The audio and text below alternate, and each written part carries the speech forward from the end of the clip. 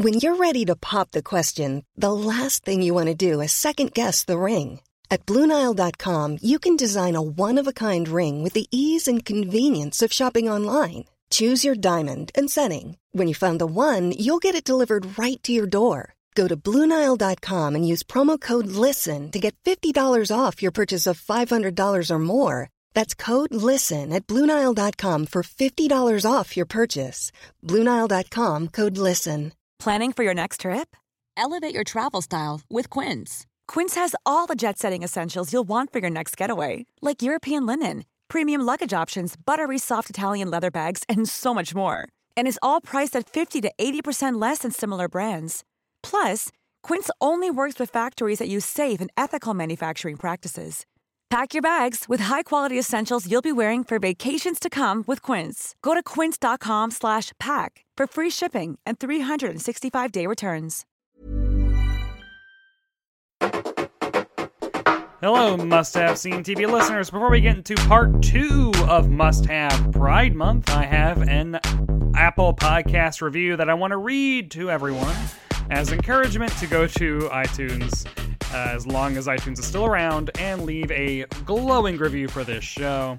So yeah, the title is A++ Chaotic Rambler, right? Says someone who grew up with these shows, I really enjoy this critical dive into my nostalgia. I was raised by TGIF, and this is like going to a family reunion as an adult where you learn which relatives are queer like you, which ones are the family pariahs, and who was secretly fun the whole time but you were too young to appreciate it.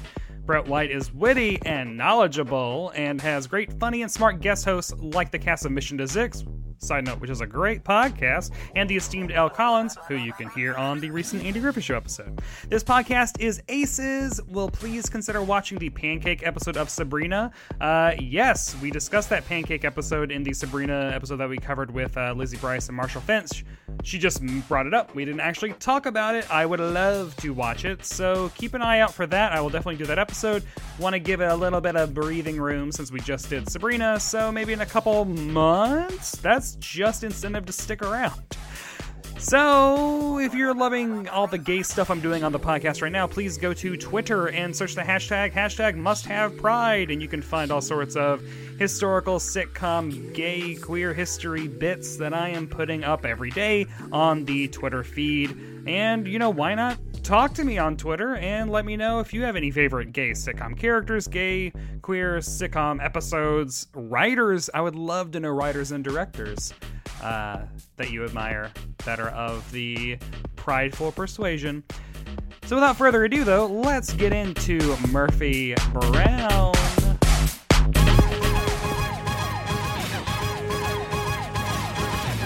Come out wherever you are. It's time for Must Have Seen TV, the podcast dedicated to the sitcoms of the 20th century from I Love Lucy to News Radio. I'm your TV guy, Brett White, and I'm also a reporter, producer for Decider.com. This week, I am joined by an original member of the School of Rockcast on Broadway and former writer for TV Land's Throwing Shade, yeah. Michael Hartney. Hi. What up? Thank you so much for coming out for Pride Month. Pride Month. I decided it was time. Yeah, after how long now? Yeah. Just so many surreptitious guy banging. Yeah, it's over. And it's like, gotta really acknowledge it now. So many dreams of being gay. Yeah, so many dreams. I realized while I was doing that intro that I really should have rewrote it to be a lot more Yas Queenie. Oh, yeah, exactly. Because for Christmas and Halloween and stuff, I did like 'Twas the Night Before Christmas, and like I went really like over. And you have to remember, there's only one way to be gay. Right, exactly. Gay culture is a monolith, and every single gay thing has to be like, work, yes, honey, yes, indeed. It is this weird come around where like I spent all my 20s totally like pushing that away, where now in my 30s I like embrace it a lot more, and so therefore I like giving into the stereotypes because I'm no longer afraid of the stereotype. Yeah. Is that a thing? No, that's good. That sounds like growth. Yeah. I think maybe eventually you'll swing back around to being like, oh, and then some of these bits of gay culture aren't in fact for me, and those I can let the people who enjoy those things enjoy them. Every time I listen to a gay podcast and I just hear nothing but housewives talk, and I'm like, yeah, I don't. Those aren't my people. That's not what I am here for, but I am here for Drag Race. I'm here for Drag Race, and Yeah. I will say I do watch Real Housewives of only New York. And even that might be going away because I don't think this season is good. Everyone who likes Drag Race should also go find your Characters Welcome. Was it a Characters Welcome sketch you did of the worst Drag Race queen in history? What season was that aired? Was that like during like 6, 7? When did you do that? God, I have no idea. It came out in November of 2015.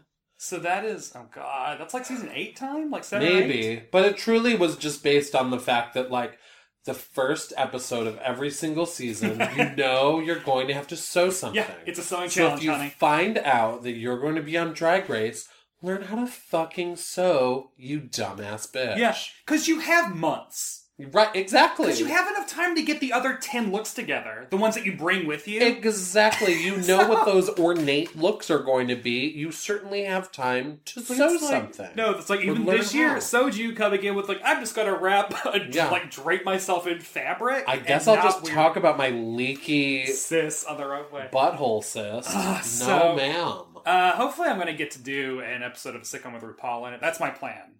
Later when I'm in drag. Oh, that's good. But this week we are keeping it super gay. Honey. Work! Yes, also, bitch! Just in general, my podcast is super gay because every week I talk about which weird character I want to fuck on the show. Exactly. Your Larry Hagmans. Plus you fetishize your John Aston. Just 20th century, like, entertainment. I think that's very queer. Yeah, that's my whole life. How did I not know before I was 21? This week we'll be traveling to March 4th, 1992. Wayne's World ruled the box office. To Be With You by Mr. Big topped the charts. And CBS aired the Murphy Brown episode Come Out, Wherever You Are. Michael, you must have seen Come Out, Wherever You Are before today. I did. I watched it on March 4th. March 4th, 1992. So, you suggested this because I was reaching out to people to come on for the gay months. And I was like, do you have an episode? Or I have a list. Lordy, I have a list. There's actually a really great list on Wikipedia that is...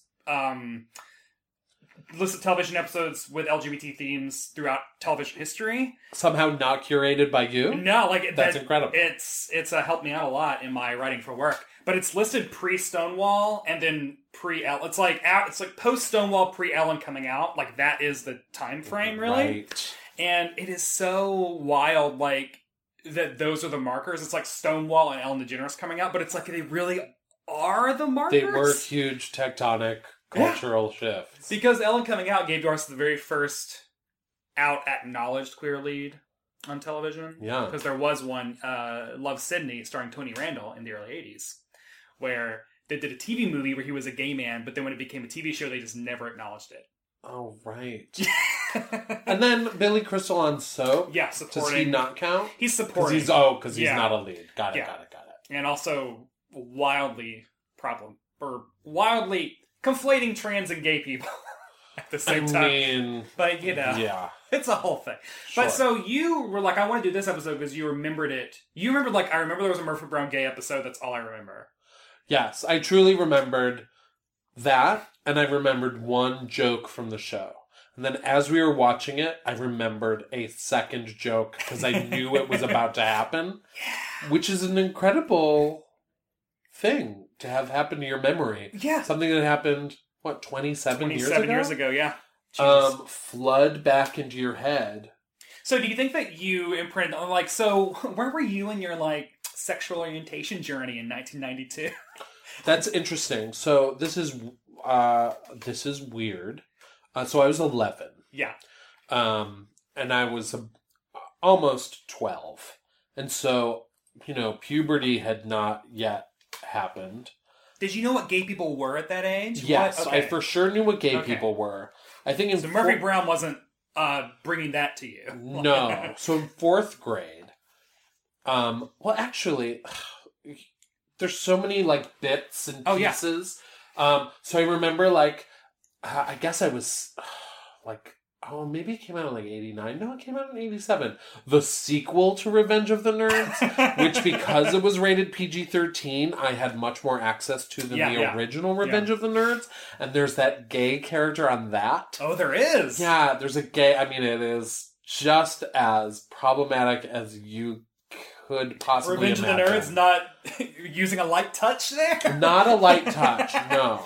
There was a queer person of color in this this group of nerds. I mean, I guess there's something cool about like, we're all outcasts, so we're all friends with each other, but I don't remember it being like handled in a remotely... Right, so I can't wait to be like that when I grow up. Right, exactly. It's not a... I could, in fact, wait forever to be like that. And then in 4th grade, in the locker room, in gym class, someone said, did you hear that Jordan Knight, his stomach was pumped? You know that old thing, like Rod Stewart? Yeah, it used to be about Rod Stewart. Yeah. So it's generational. And so they pumped his stomach and they found sperm. And being like a full idiot, I was like, but the only way that there could have been sperm in his stomach is if... And they were like, yes. If he... Is he the gay one, though? No! His twin is! Yeah. Or his brother. Yeah. Are they twins? Who cares? Yeah. So I knew that like this was something that happened, that men had sex with each other, and I was like, oh boy, that sounds great. Yeah, pretty cool. That sounds terrific. And I think so now I'm like almost 12, and I think like I'm starting to notice like men with beards and hairy chests and stuff. Yeah. And that's not something I noticed before then. And so, I was definitely like, man, I remember I was 11 and I went on my first trip to Disney World. And that place is just hot daddy heaven. And it like was actual dads. Or, dads. But like...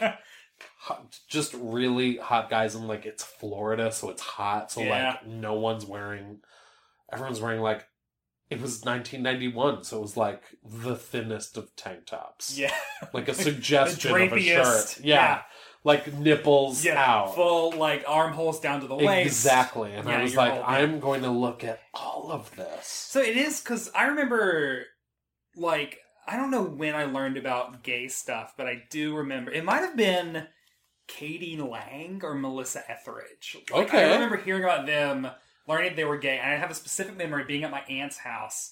So it was like my mom and her 2 sisters were at one of their house, and like it was like Entertainment Tonight was doing the day's birthdays, and it was Melissa Etheridge's birthday, and so it was like, happy birthday, Melissa Etheridge. The one thing I knew about Melissa Etheridge, I'm like 8 or 9, and I'm like, oh, she's a lesbian, or she's gay, and my mom had to like be like, shh, like, don't talk, because like your aunt has a lot of gay friends. I remember her telling me that, and I was like, oh, okay.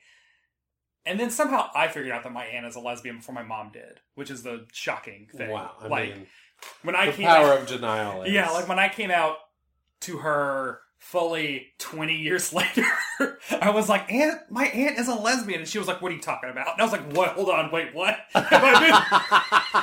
She's lived with a woman since the 80s. She only wears Brooks Brothers. Like, she's like ever driven like SUVs and has Labradors. Am I misreading this? I was not. But so that was like when I first became aware that it was a thing, and also like you shouldn't talk about it. And also the Lesbians Aren't Friends was right. Oh, okay. A huge landmark thing, because I was born in '84, so I was like 10 when that happened, and that was okay. So, were you allowed to watch Murphy Brown as a kid? Yeah, I was allowed to watch kind of whatever when I was a kid. See, because Murphy Brown was like persona non grata in my house, because Republican in the South, like, right. And this is full on Dan Quayle's war on, because this is election year too. Yeah, this episode we watched, she's pregnant. She's preggers without a father around, which is like setting a bad example or something. Dan Quayle said. Yeah, and I don't think my parents. My parent, now all my dad talks about is just how horrific this world we live in is.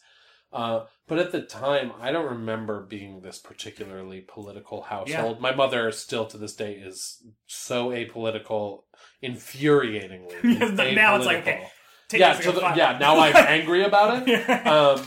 Used to be a blessing. Now it's like, God. So I didn't, even watching Murphy Brown, which is, about journalism and its intersection with politics and DC, most of that was lost on me. I think it took me a long time to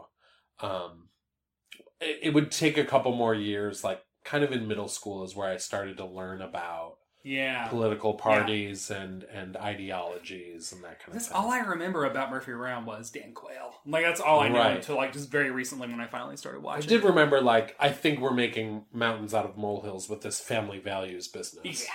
Yeah. Who was the first ever gay TV character you remember? Was it Rick from Murphy Brown? Like, you know, I don't... Did you watch... Was it Martin Mull and Roseanne? Was that before? This is around the same time. I feel like Martin Mull... This is around the same time. I feel like Martin Mull was like... That was like a year later or something. I can't remember. Maybe I'm wrong. Because Roseanne started in like 87? Oh, I think it started in 89. I know Full House... Oh, you should know better than me. Oh, yeah. Roseanne, I was not allowed to watch Roseanne. I know that. I feel like Roseanne started a little later than that, but maybe I'm wrong. Yeah. Oh, it ran for 9 seasons and ended in 97. So, 88, 89. Okay. Yeah, so probably around there, yeah. Okay. So, I knew that. Anyway, I feel like Leon came just like a little bit later. Yeah. God. I do think that this character from Revenge of the Nerds was the first time I saw someone on TV that was gay. Yeah. And of course, then you go back and you watch things that don't explicitly say that a character is gay, but very clearly is supposed to be gay. Uncle Arthur. Right. Geez. Or like, do you remember the movie Once Bitten with Jim Carrey? It was his first starring role, and he played a vampire. And Cleavon Little from Blazing Saddles played the main vampire, Lauren Hutton's like valet, and he's the gayest. But I didn't know. No. At the time, I was just like, God, he really loves her. He must really love that woman. So let's dive into this week's episode. This week on Must Have Seen TV, we're talking about the Murphy Brown episode Come Out Wherever You Are. Is the 20th episode of Season 4 and was written by Gary Dontzig and Steven Peterman and directed by Lee Shallett. Here's how IMDb describes the episode. Rick is an attractive gay man doing some temporary work for FYI, and Miles becomes concerned when he has a dream about him. Miles attempts to discover why it happened. Michael, how accurate is that description? I think it's accurate. Mm-hmm. Yeah, that is what happens. Yeah. And also, I have no idea who controls the IMDb, summaries, so, right. Who knows? What's interesting is it's really all A story. There is no B or C. There's not even a hint. It's kind of wild. It is a one-act. Is that what Murphy Brown was like? I don't think so. So my Murphy Brown knowledge, because I've seen all of Season 1, because I got it on DVD. Mm-hmm. Previous guest of the podcast, Megan O'Keefe, loaned it to me. And then CBS All Access put up 20-ish episodes on their streaming service when the revival came back, but only for a limited time. So I've seen all those, and that's all I've seen. Murphy Brown is impossible to find because of music rights. Because they used Motown songs. Because she loved Motown. Motown and bit them in the ass eventually. Oh my god. Because they only cleared that shit for DVD broadcast and reruns. And DVD. And in order to get respect used on streaming, it costs a lot of money. And the problem is they're all essential to people sing along with them or do dances to them. So you can't just do the real world thing of dropping in substitute music. Right, or Daria. State. Oh my god. Yeah. And so that is why it's hard to find. So I've never gotten into it that much, Yeah, but that was kind of a shocking thing to watch it and be like, oh, I'm used to an A story, B story, and occasionally even a C story. What is Corky doing? Nothing. They're all serving Miles. What's Murphy Brown doing? Murphy is hardly in this episode. The title character is doing nothing at all. She was legit pregnant, right? Is that true? Is Candice Bergen actually pregnant? See, this is the thing I should definitely know, but this she is does not look convincingly pregnant in this episode. So I also want to say, going in, let's talk about this. So I always do heavy research to find out whether or not the writers of the episode were gay. Because I feel like that colors everything. Because we can make these jokes, but straight they can't. So, Gary Dontzig, gay. Steven Peterman, straight. So they are a gay straight writing team. They met in college. It's very Cohen and Muchnick. Yeah. There's a lot of those. There's a writing duo, Mary Tyler Moore, who wrote the gay episode where it was a gay man and a straight woman. And there's a couple of those. They also went on to create Mama's Family. Yeah, very Tom and whatever Deborah Messing played in Smash. Yeah. So they also went on to do Hannah Montana and Suddenly Susan. Oh shit! I don't know. I feel like winning the Emmy for Murphy Brown and then going to develop Suddenly Susan and then going to being like staff writers on Hannah Montana that's an interesting trajectory. It is an interesting trajectory. It's a very charitable adjective you use. Yeah. So the episode, as we said, it starts with a dream sequence of Murphy in a very unconvincing fat suit on purpose because it's like she's having like a monster anxiety dream of like she feels big, so her dream is like she's full on like what's it like Huey Duck or who is that Harvey cartoons, that baby Huey or whatever. Oh shit! I do sort of know what you're talking about. I was picturing it's like a big baby round duck with like a bonnet and a. And do you know what it also watching that reminded me of? It feels like that potentially was the inspiration for Valerie Cherish wearing the cupcake costume in the dream sequence on the comeback. Yeah. Because that's a queer episode, and Dan Buckatinsky from The Comeback is queer, so it's like, this has to be I love it. The Comeback has now come up in both of my gay episodes this month. Of course it does, because it's the greatest show that's ever been on television. We just rewatched Series 2, like a couple of weeks ago. I'm obsessed. I mean, it's all I want to talk about ever. I should do an episode by episode just of that. It's just so fucking good. Perfect. So Give her another take. Anyway, so yeah, the dream sequence is like it's full on like beginning of A New Hope, like Darth Vader, like the elevator's like rattling, there's like smoke, and everyone's like running. She like tramples over Frank, right? Like she like flans him like a pancake. He becomes a cutout of Frank of the Frank that we know. So then we like cut to the actual scene. They're all like doing their thing where they're not working; they're all just hanging out because it's a workplace sitcom, so no one ever works. Yes, I feel like that doesn't happen to like Rachel Maddow's show. Like I don't feel like morning of they're all just hanging, just chilling, like just straight chilling for like a chunk of time. Oh yeah, this is a day. But everyone around them is working their asses off, and I think that's probably why. Yeah, because it's honestly, it's like the four main anchors, because Jim, Corky, Murphy, and Frank are all the anchors, and then Miles is the producer. So it's like, who's going to go tell them to do what? Right. Miles should tell them to do what. Who's going to tell him? Like, no exactly. One. So it starts at the top. That's the problem. So that's when Miles talks about the dream that he's had, which I feel like this is where you can tell it was co-written by a gay man, because it's a pretty perfect dream. I do think it is perfect. You all know that new network publicity guy we met the other day, Rick? Oh, yeah. Okay, so in this dream, I'm giving him a tour of Washington. All of a sudden, he gets really excited and he starts pointing at the Washington Monument.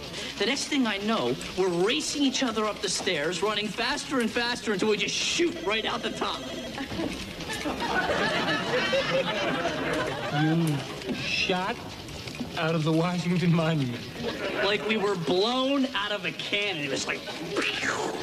And then, instead of falling, we started to float all the way down to the reflecting pool. And when we hit the water, Rick turns into a dolphin. We swam, we frolicked. It was incredible. What I love about that is that Frank Fontana, without missing a beat, goes, Miles, I don't quite know how to say this, but you've just described the classic homoerotic dream. Just like we've all had it. We've all had that. That's how I knew. I am trying to figure out how many homoerotic dreams I had before figuring it. Like if I ever had a dolphin dream. Oh, man. I don't think I ever did. I had some dreams about like deeply close friendships with people that I was not close with in elementary school. Yeah. Who I clearly just found sexy. Yeah. I would get into... I remember in high school, I would get really upset about my friendships with my male friends. Mm-hmm. My female friends was like, cool, we're all fine. But like my guy friends, instant anything went wrong, I would internalize a lot of it and get very dramatic. So-and-so is not pulling his weight in this friendship the way I am.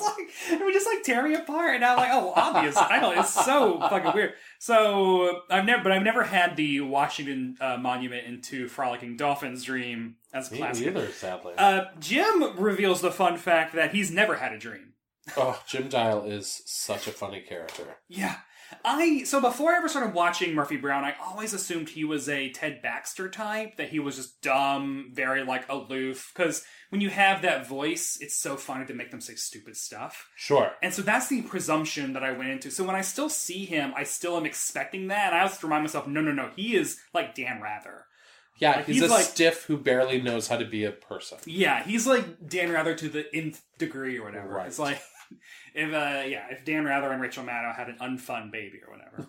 So there's a lot of Rachel Maddow talk in this one. Yeah. So I also wanted to point out that another recurring theme is straight characters having gaydar, and then that not looking back upon themselves as themselves being gay. Frank basically being like, no, Rick is totally gay, and everyone else being like, Murphy's like, of course he's not.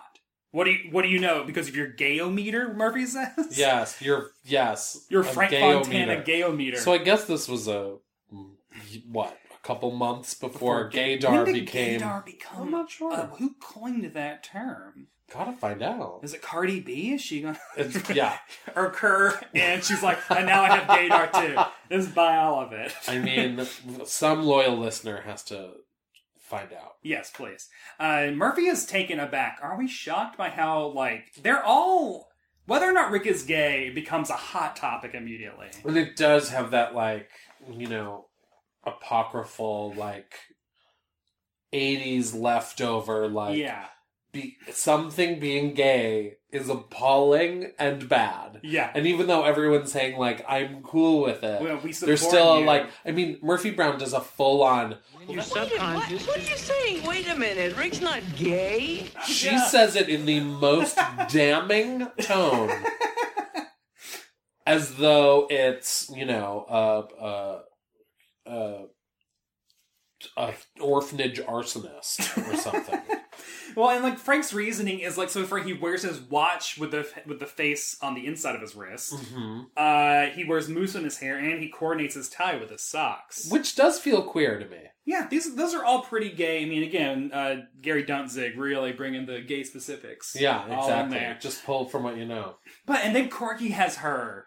How she knows. Corky's from, like, Louisiana. She's from the South or Alabama? She's definitely Southern. Yeah, I don't remember exactly from where. And she has the most delightful test of...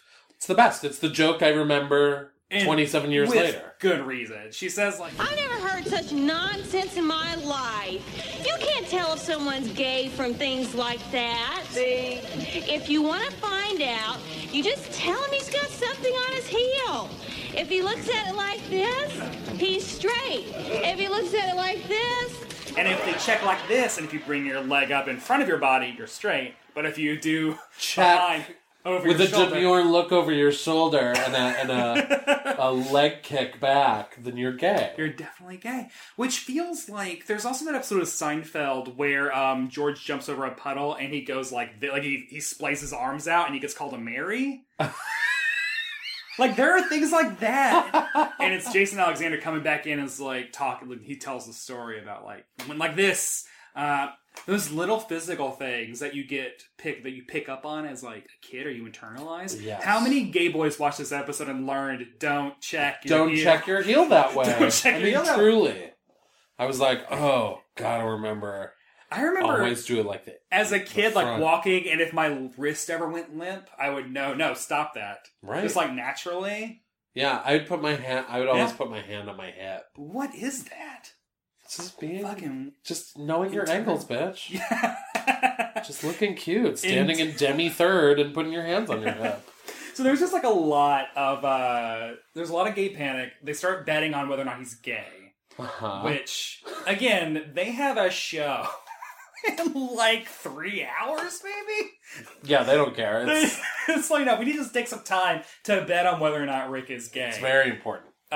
Frank is 100% certain. Murphy is like, he's definitely not. Miles, in the meanwhile, is having a full-on existential crisis. Full gay panic, like Jenny Jones murderer gay panic. Yeah. Without the violence. So then Rick shows up in Act 2. So he comes in. So what is your first impression of Rick? That's funny, because I of Brian McNamara? Brian is his McNamara, name? that's the actor. So Rick came in, and I guess I pictured him brawnier, blonder, with like shorter hair than that. And then when Rick came in, I was like, oh, I remembered this completely differently. But, I thought maybe we'd be able to see the colorful sock and the colorful tie, but he's pretty nondescript. Yeah, no, and also his character is very much that stock, I am the gay of the episode. Here I am. Right. I am, well-dressed, behave well, I make jokes, but I don't make the funniest jokes, and I don't make bad jokes.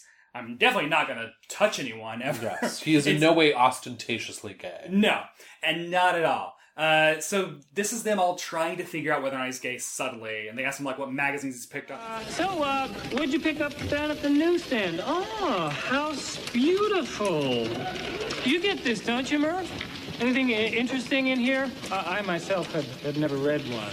Well, they've got some terrific decorating ideas, and since all I've got right now is a bed, a television, and a lamp I carry with me from room to room, I figured I could use the help.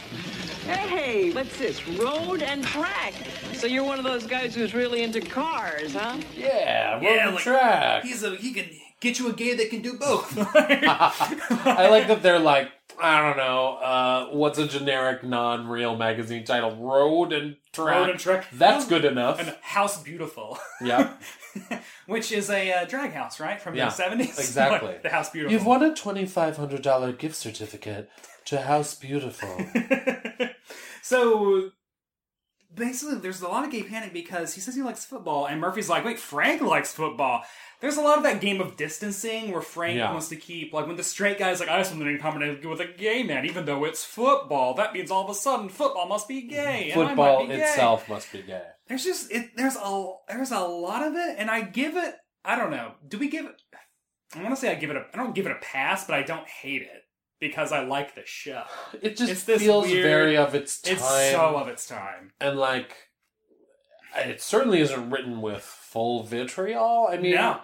I'm not one of these people who watches, I still enjoy Tootsie, for example, which I know people find very problematic these days with the new musical coming out. But, I understand that it's a snapshot of a different time. Yeah. So yeah, it doesn't super bother me. No, it does. It definitely comes from a place of context because again, at the time in 1992, this show's doing some heavy lifting. It is doing some good work that very few other shows. Truly, no one else is doing. It's like Golden Girls designing women, right? Not a gay to be found on either show. Years later, Roseanne would be just full drag. But and then until then, most recently, a Nightmare. Oh, a full Nightmare. So it all goes back and forth. So basically, they do the heel check. They ask him, Corky's at last moment, and he does both. He does both, which is really smart. I really like that joke. I love that joke. He does both, and you're like, God, the magazines? He likes both things? Gay people can have depth and multitude? I wonder if I knew what bisexuality was at the time. Oh, I definitely didn't. Yeah, I think I learned about that with Tony Slattery in the late 90s. That's my thing. Oh, interesting. Tony Slattery is one of my archetypal gay heroes. Great. But he is gay, but he, in an article, only ever talked about... The only thing he ever said about sexuality is, I've gladly gone both ways or something. Gotcha. I always identified with Charles Nelson Riley and Tony Slattery and all these people in high school and college, and I didn't ever have a clue. It's so fucking weird. And also, I was surprised when Charles Nelson Riley was gay. That is how... Also, my mom didn't know that Fred Schneider of the B-52s was gay. That's how, in the closet you are when you are a Southern Baptist Your Christian. mom has whatever the opposite of gaydar is. Yeah, it's just fully... Which is gay stealth mode. I can't the see gayest thing she's not able to see. Yeah. Then we get the shrink montage, because that's when Rick is leaving, he says, yes, I'm gay, which oh my God, the bomb drop, and then Miles is like, I have to go and see every shrink known to man and get all of the tea spilled on me. Truly a tour of early 90s bad set deck. Yeah. There's a big, one of those padded brown leather couches. Yeah. It was a corner. It was literally a chair. That they kept putting new flats in front of. Yeah. Oh, put this plant in. I mean, some of those walls looked like flimsier than an SNL wall. Yeah. And you clocked the blue thing in the background of the first one. Oh yeah, there was a very weird, calming, tilting... Which reminded me of like, you would, in the early 90s, you would go to the mall and you go to like, what, Sharper Image Coach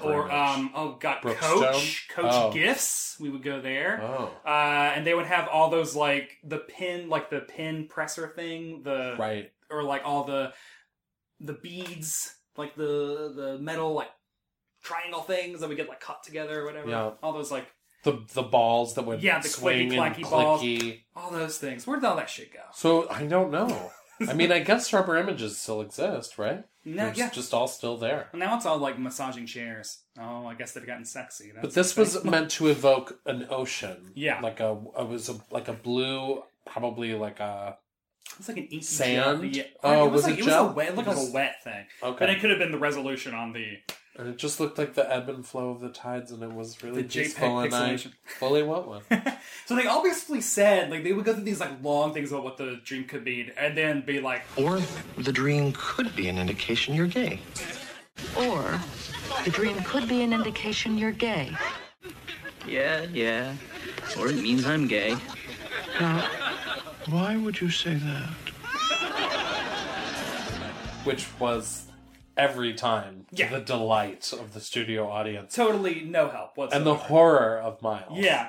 So when he goes back, he has a really funny line where he's like, so I've seen like all these therapists, I've learned that I'm a success, I'm a failure, I'm a this, I'm a that. Success, a fear of failure, and at the age of 5, either saw my Uncle Max make love to my Aunt Sarah or eat a chicken with his hands. So funny. Such a great specific. Yes. This is also where we find out that Miles is 30. And Yeah. Frank is 40. Yeah. Is that weird? That's weird. It was weird for me. Just because, like, even as a kid, like, Miles seemed like an adult like everyone else. Even though in the context of the show, he is like a wunderkind, like, 22-year-old when the show... Well, I guess he was like 26 when the show starts. But even as a kid, when you're watching, it's like, no, he's an adult. Right. I'm not an adult. He's an adult. Certainly. And you think, oh, Frank's an old man. Yeah. And Frank says that he's 40 on the show, and that is not far away from what my age Ed is. Asner was 40 when the Mary Tyler Moore started. Which is be true. like... Ed Asner was 40. He was a grandpa. Like, he was born a grandpa. It's weird. It's like when you realize that, oh, I'm fully, like, 12 years older than... If you like this character on Real World. Right. Like, Coral, who seemed like the wisest woman to ever be on reality TV... was like 23. Like, never would I listen to any 23-year-old. Puck had lived a life by the time he was 22. Yeah. Like, it's wild. I'm 6 years older than the oldest John Belushi ever was. Oh, wow. Isn't that crazy? That's crazy. I don't. And there's also the fact that people didn't take as good care of themselves back then, so they just look older. Like, Frank looks a hard 45. Sure. Maybe? Sure. Yeah, like... And Miles does not look 30. No, he looks 38. Yeah. If anything at all. Yeah, definitely. So that was... that cracked my face. Then we get Jim's dream. Jim comes in because Jim's like so excited because he's had a dream. I guess maybe that's like an F plot. Like, it's so tiny. It's like it Jim's is dream true. with It dreams. is character seasoning. It is not a letter mustn't be assigned to these little character bits that find their way into this episode. So his dream is that he was at Hecht's looking for... He was a salesman in the shoe department at Hecht's. I told him to bring me a pair of black wingtips. But when he returned, I noticed with dismay the shoes he was carrying were brown. I told him I had no interest in brown, I wanted black. Without saying a word, he returned to the stockroom and brought me what I'd asked for. Really good joke. The endless imagination of Jim Dial. Yeah. That's so funny. So my most mundane recurring dream is I am somewhere and I find, like, X-Men toys I didn't know existed, and I buy them. I have those dreams regularly. That is a very Brett White dream. So, I mean, like, what do you have? I mean, like, you love Superman. I do. Do you have any recurring Superman dreams? I definitely have flying dreams. I just think they're all pretty fantastic. I don't have, like, shoe buying dreams. I don't have, like, finding Superman comic book dreams. I'll have, like, I'm in a world where Superman is real dreams. Oh, wow. Or I will be either flying, or once or twice I've been Superman. Holy and that's shit. been obviously insane. I am always myself. So this is when Corky suggests that Miles... That's why I think you should go see my minister. Corky, I'm Jewish. Why would I go see a minister? Because he's gay. So Corky has a gay minister in 1992. I know, I loved it. I thought that was so cool. So, like, Corky's whole response, because I think you could easily take the Blanche Devereaux route, because when Blanche's brother comes out, she's very homophobic. Right. Love that arc, love those episodes. Mark Cherry did such a great job. Of course he did. The gayest of gays. Wrote 2 episodes where Blanche's gay brother gets the upper hand both times, and Blanche looks like a bad person. Pretty brave thing to do to a character. Yeah. So they could have gone that route with Corky and have her be like, well, you know, the devil's inside you, but I'm going to love you anyway. Jesus' teachings. Yeah, but she has a gay minister that she's cool with and wants to set Miles up with. That was shocking. Yeah. Because I was like, oh, I'm not going to like Faith Ford's take, Corky Sherwood's take on this. Yeah. And then sure enough, she's probably the most supportive. Oh, of all of them? No, by far. Yeah. I actually don't think Frank comes off homophobic either. He just comes off very matter of fact. Yeah. They're all... There's a level of just... Yeah, so there's a level of panic with everyone. So I wrote down at this point, Miles is having a gay reaction. Yes. If Miles... So the thing is, if you chop off like the last minute of this episode, Miles is gay. Because this is 100% what I went through when I came out. All of this. In high school, I found out that the only gay man, or gay boy, we were 14, he was not a man, I was not a man. I found out the only gay boy that we all knew thought I was gay when I was a freshman. And so I went on a full week-long panic attack about, like, if a gay person thinks I'm gay, what does that mean? Asking all my friends, like, eventually working up to talking to him one-on-one. Like, which is exactly what happens here. That sounds terrifying. Yeah. That's funny. We have completely different takes on this, Brett. I mean, I value what you bring, your experience that you bring to this episode. On the other hand, I watched it and went, well, there's no way Miles is gay because he is a regular character on a show. He is a main character on a show. He's never going to come out at this point. They would never do that. And that is like it would never happen. So 100%. Watching that show when I was 11, I mean, it sounds crazy to say there was a comfort, but there certainly was a comfort knowing, he's not going to turn out gay. Yeah, it's only this guest star who will never see again. The other who will never see again. He's the gay person. There's no way they would make this person 100%. Gay because that would be suicide for this television show. What is wild to me is like they wrote, and knowing that one of the writers is gay, they wrote Miles's panic attack is exactly what I had in. So when I actually came out as gay, when I was a senior in college, was because a guy that I was like really close to and also thought was attractive, but those had always been straight men. But then he told me he was bisexual at a Steak and Shake after I got off my shift at Books A Million. God, I love a Steak and Shake. Yeah, Steak and Shake. Good for 11 p.m. life-changing revelations. But it was that same thing where a person told me they were gay, and then I had the Miles panic attack for a week. The thing I realized is different from my experience as a human being, Miles is as a fictional television character played by Grant Shod, is that I was reacting to that by actual real people in the real world interacting with me, whereas he is fully freaking out about a dream, which I fully believe dreams are bullshit. Like, oh my God. I'm like, it's just... Do you know how many times I've had sex with a woman in my dreams? Yeah. Many times. So I have no interest in doing it. No. I mean, God bless women. That's why it is always weird when, if you tell someone, I had a dream about you the other night, it always makes them feel weird.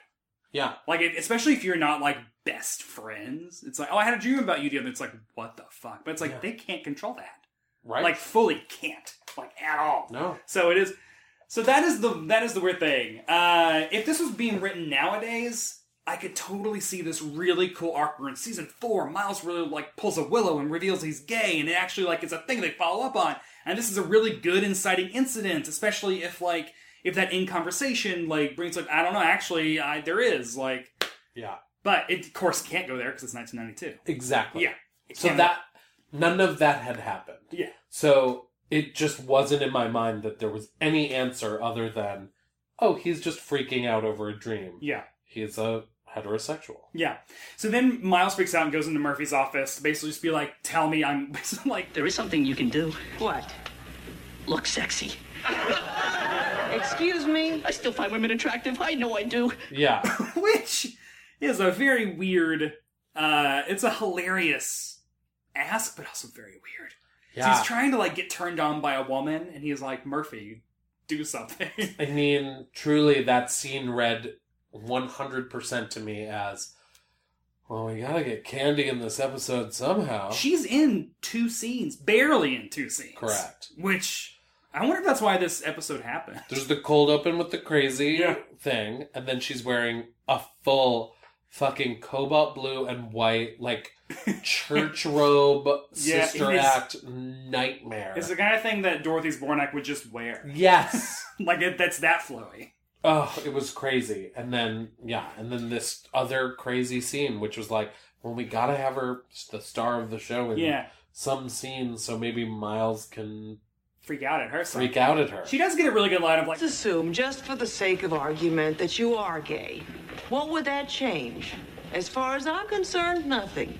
You'd still be a brilliant producer, and as much as you drive me crazy, we'd still be friends. But then Miles also has a really good...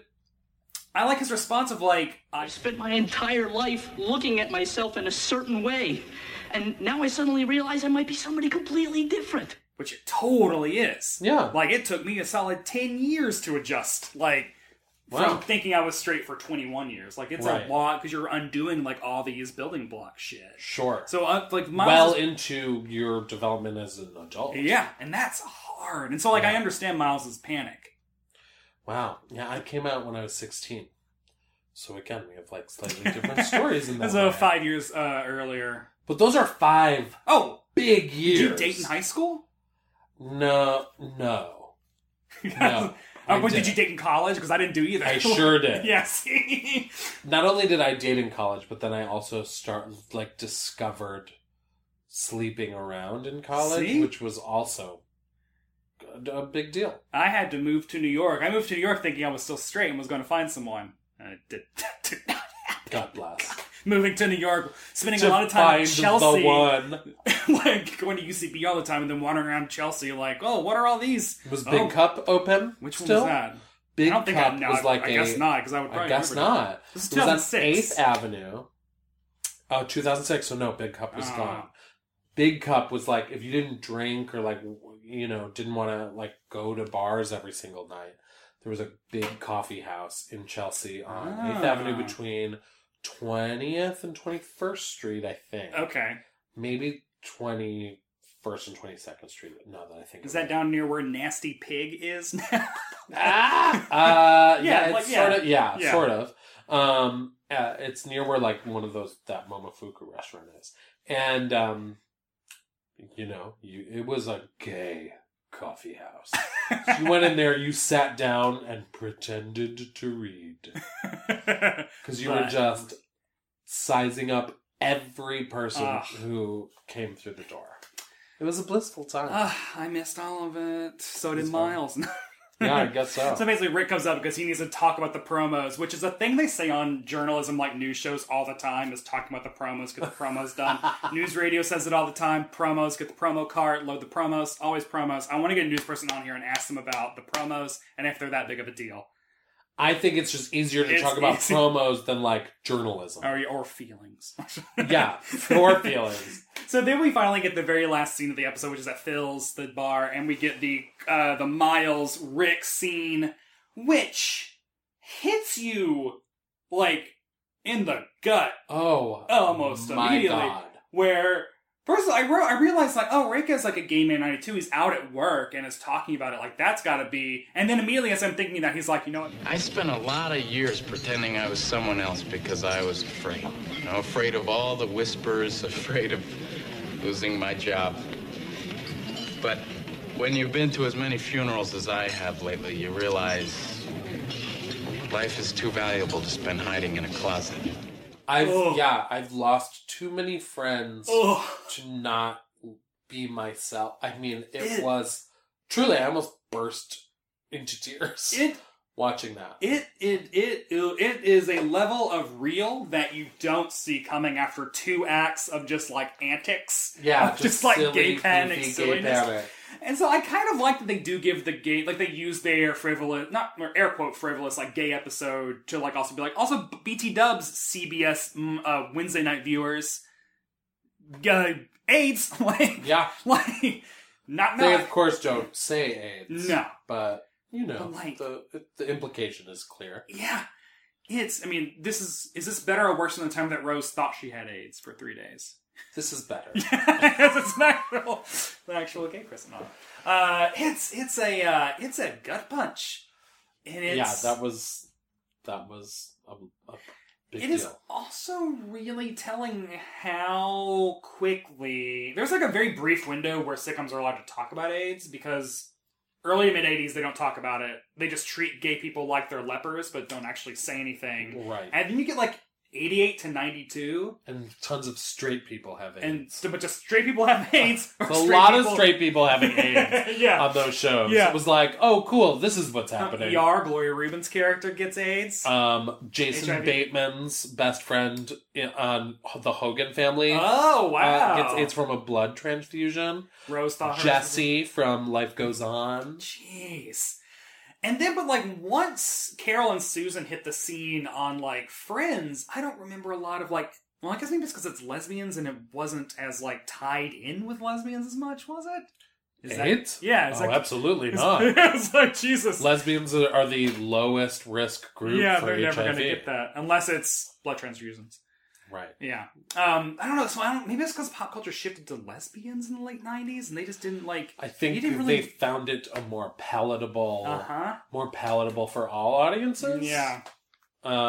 Because men can get behind... Straight men can get behind lesbians in a way they will never get behind gay men. And you need men.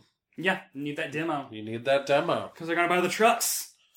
So basically, so then when like Miles like talks about like how he thinks he might be gay, the way that Rick's face lights up is so also heartbreaking, knowing that Miles is not actually gay.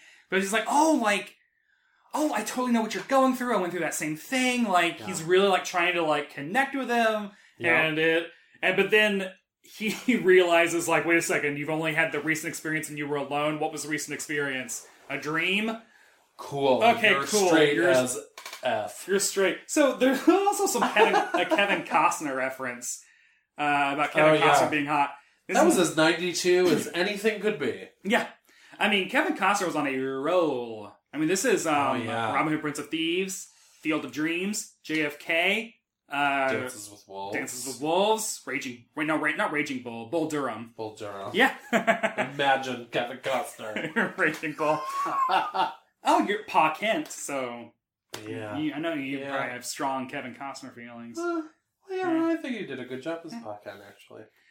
I think that movie is not the bunch of worst part of that movie. Yeah. So basically, like, Miles realizes I'm not gay at all. Then Rick says, of course, like, you're not my type. And Miles says the great joke of, like, wait, why not? That's always the funny little twist they always have. They don't want to be gay, but they want to be... But they sure want to be desirable. Hot. What I liked about that is it speaks to that thing of a straight guy thinks every single gay guy thinks every single straight guy is attractive. Yeah. And it's only like... truly could not be less. 20%. Further from the truth. No, 20%. No. Wow. Your taste is generous. I should make a list. I should hire an intern to go through every episode and just point out all the men.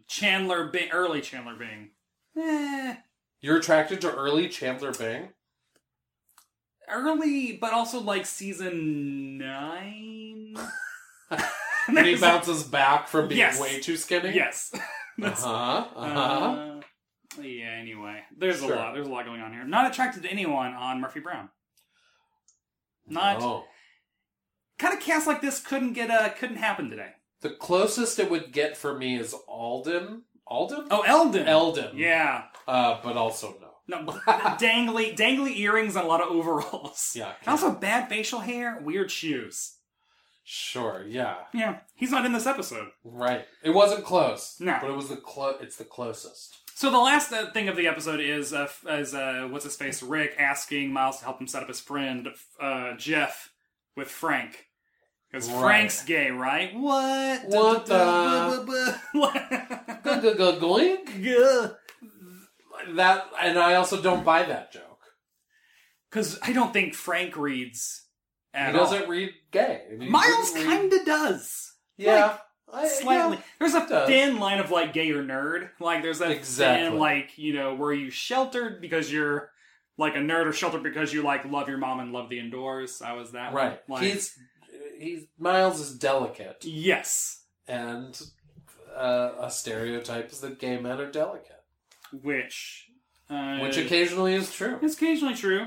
Not in this case. Not in this case either, bro. Ford tough. Oh, just drinking our bubblies. Like, totally, yeah, bro. We're drinking flavored seltzers, and they do have messages on the tab, which I believe are called...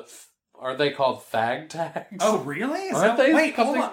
Oh, no. Was maybe that that's... No, didn't you, like, go back and forth to be like whether or not you were gay or something? Oh, maybe. Like kind of like eeny, meeny, miny, mo, but with that? Oh, this is like a schoolyard thing that's now coming back to my brain. Yeah, but I don't know what all the rules are. It also might not be real. I might just be coming up with a homophobic game off the top of my head. There's definitely something with them. I believe they were called fuck tags at some point. Anyway, mine says hi. Oh, mine says four hi. eyes. Oh, only one eye. So mine says hi. Oh, hi. I have the gayer can. Yes, you do. Which is strawberry? Yep. Yeah, that makes sense. Because mine is... Apple. Yeah. Are you ready? Are you ready for some must-have facts?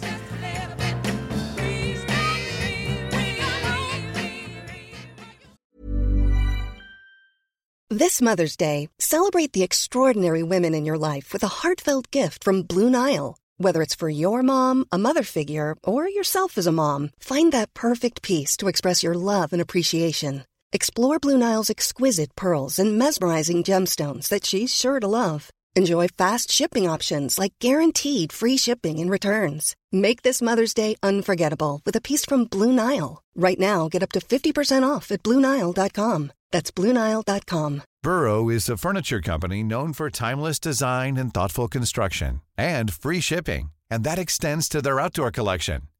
Their outdoor furniture is built to withstand the elements, featuring rust-proof stainless steel hardware, weather-ready teak, and quick-dry foam cushions.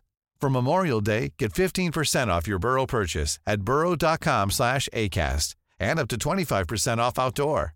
That's up to 25% off outdoor furniture at burrow.com/ACAST. This episode of television was watched by 16.9 million people. Oh my god. 16.9. Can you believe how many people used to watch television? So where do you think that ranked for the week? 16.9 million. Oh, do you have the answer and you're just quizzing me? Oh my god. What's your guess? So do you have its time slot, or do you have, like, this for the week? This was a Wednesday night at 9, I do believe. That's interesting, because I remember Murphy Brown being on Mondays. Yep, we're getting to that. For the week, this episode was number 41. I was going to say it was not way up there, because I feel like way up there is like 30-some million. So it was at number 41. It was tied with That Week's Law and Order. So the top 5 shows of the week were number 5 was Home Improvement. Number 4 was the Happy Days reunion. Wow. Number 3 was the Monday night episode of Murphy Brown, which was watched by 29 million people. Number 2 was Roseanne. Number 1 was 60 Minutes. Now, I am trying to figure out why this episode was dumped on a Wednesday, but my assumption is homophobia. Oh my god. It was like banished to this time slot. They aired 2 episodes of Murphy Brown that week. The one on Monday night watched by 29 million. The one on Wednesday night, this one, 16.9. That's crazy. It substituted. It aired on the Wednesday instead of Jake and the Fat Man. Oh my god. Jake and the Fat Man was just off that week, and they put this, and I think, a rerun of Designing Women. A new episode of Murphy Brown on Not Its Night? Yeah. That is fucking crazy. And I looked like they did not do this regularly. Like, if you just scroll, like, every other episode comes out every week. This one is like, It's like March 2nd and March 4th. It's a miracle I found it. I don't... Yeah. I must have seen a promo. Did you tune in to Jake and the Fat Man and be like, oh, fuck, it's Murphy Brown? I did not watch Jake and the Fat Man. That feels like a straight show.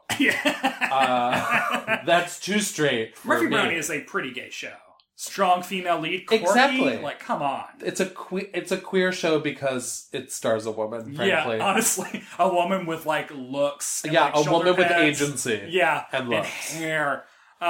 So the CBS Monday night lineup where this belongs was, Evening Shade, Major Dad, Murphy Brown, Designing Women, Northern Exposure.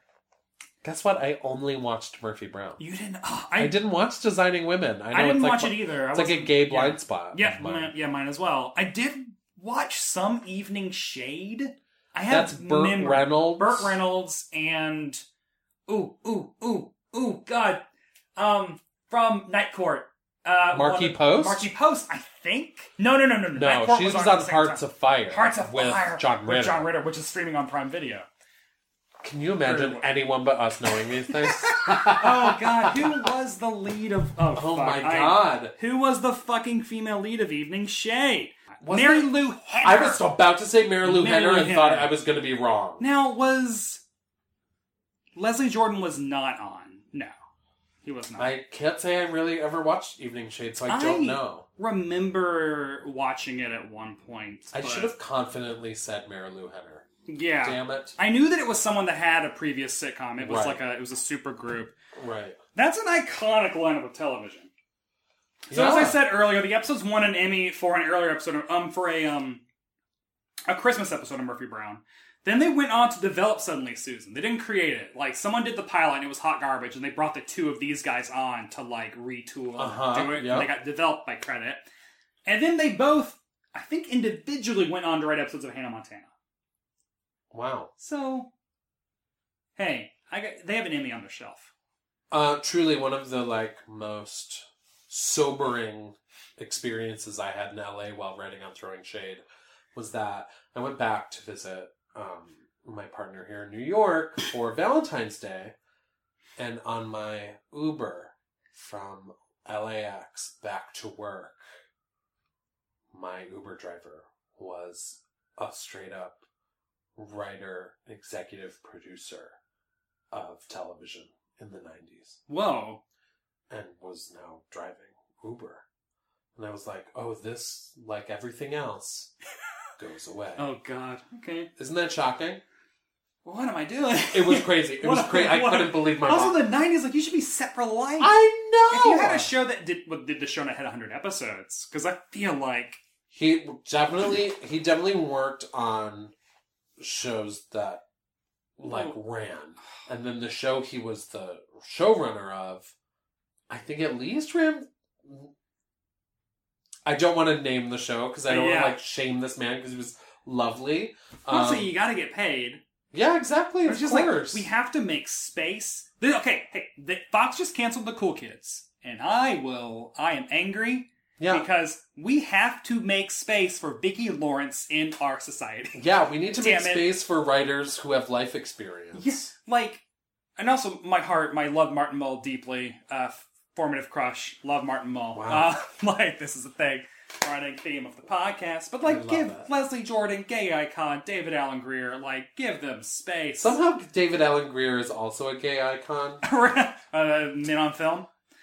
Maybe that's what Hated it is. it. Maybe that truly offensive thing. Yeah. Is, please, I lived for it at the time. God, yes. So, IMDb, 33 randos, rated this episode a 6.9 out of 10.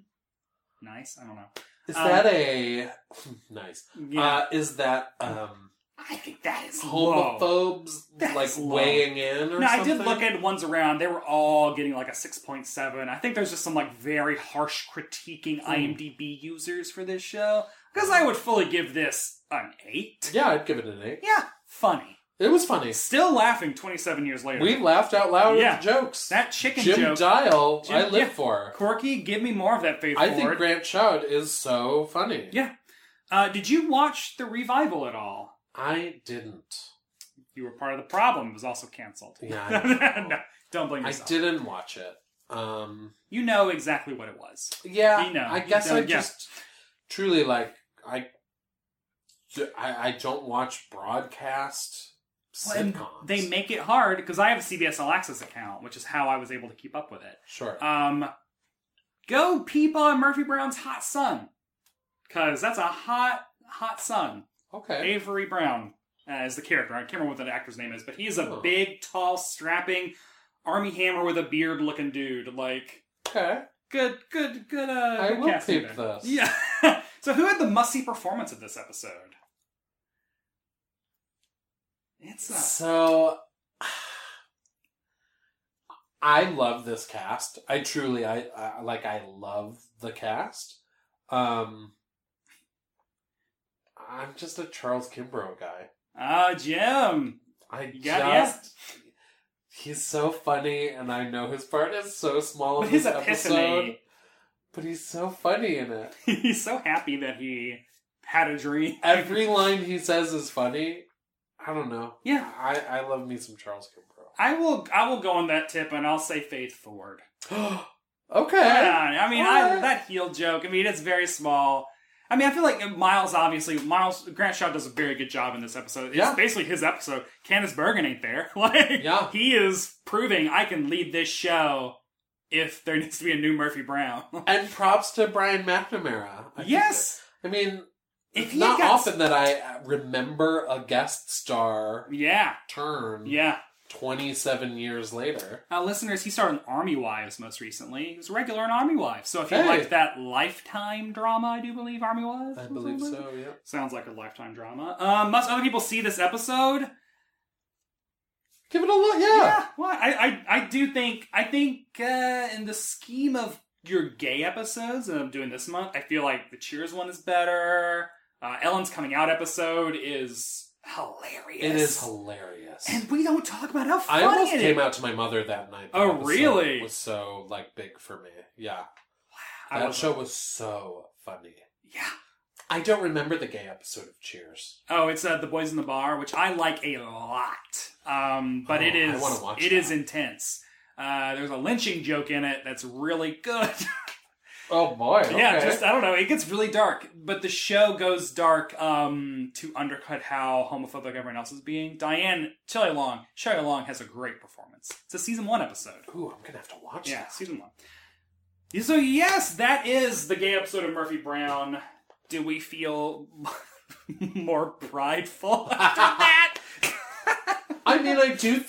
Yes, I actually do, because watching it, it's such a snapshot of an era. Yeah, and we are light years beyond it. Well, it's that the first Bush, like the George H.W. Bush era, is such a gay era. 88 to 92, or I guess 89 to 93. It just reads so. I think it's like Real World happens in that time. There's all the Keith Haring art.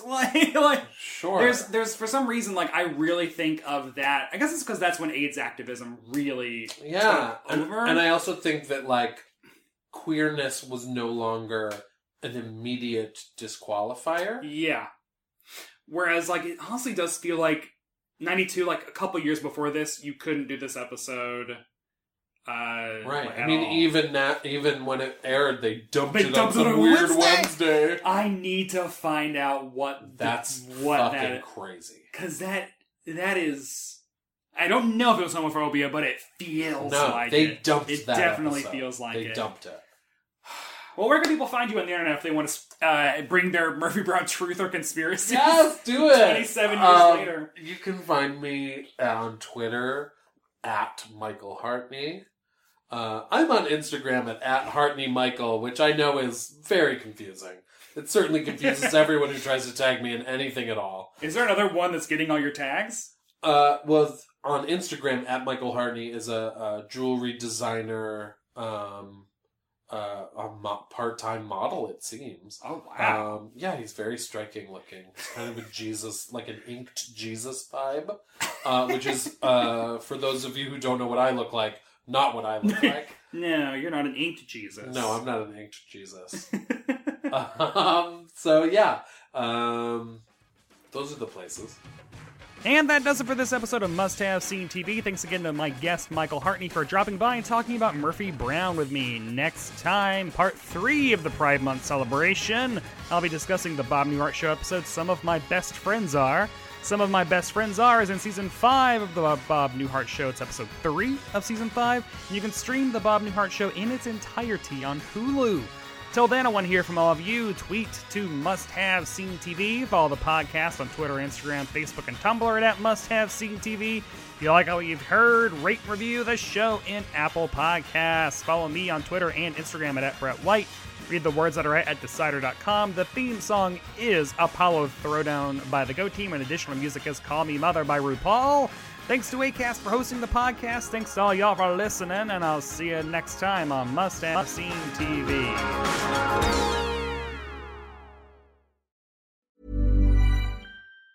Normally, being a little extra can be a bit much, but when it comes to healthcare, it pays to be extra. And United Healthcare makes it easy with Health Protector Guard fixed indemnity insurance plans. Underwritten by Golden Rule Insurance Company, they supplement your primary plan, helping you manage out-of-pocket costs without the usual requirements and restrictions like deductibles and enrollment periods. So when it comes to covering your medical bills, you can feel good about being a little extra. Visit UH1.com to find the Health Protector Guard plan for you. Planning for your next trip?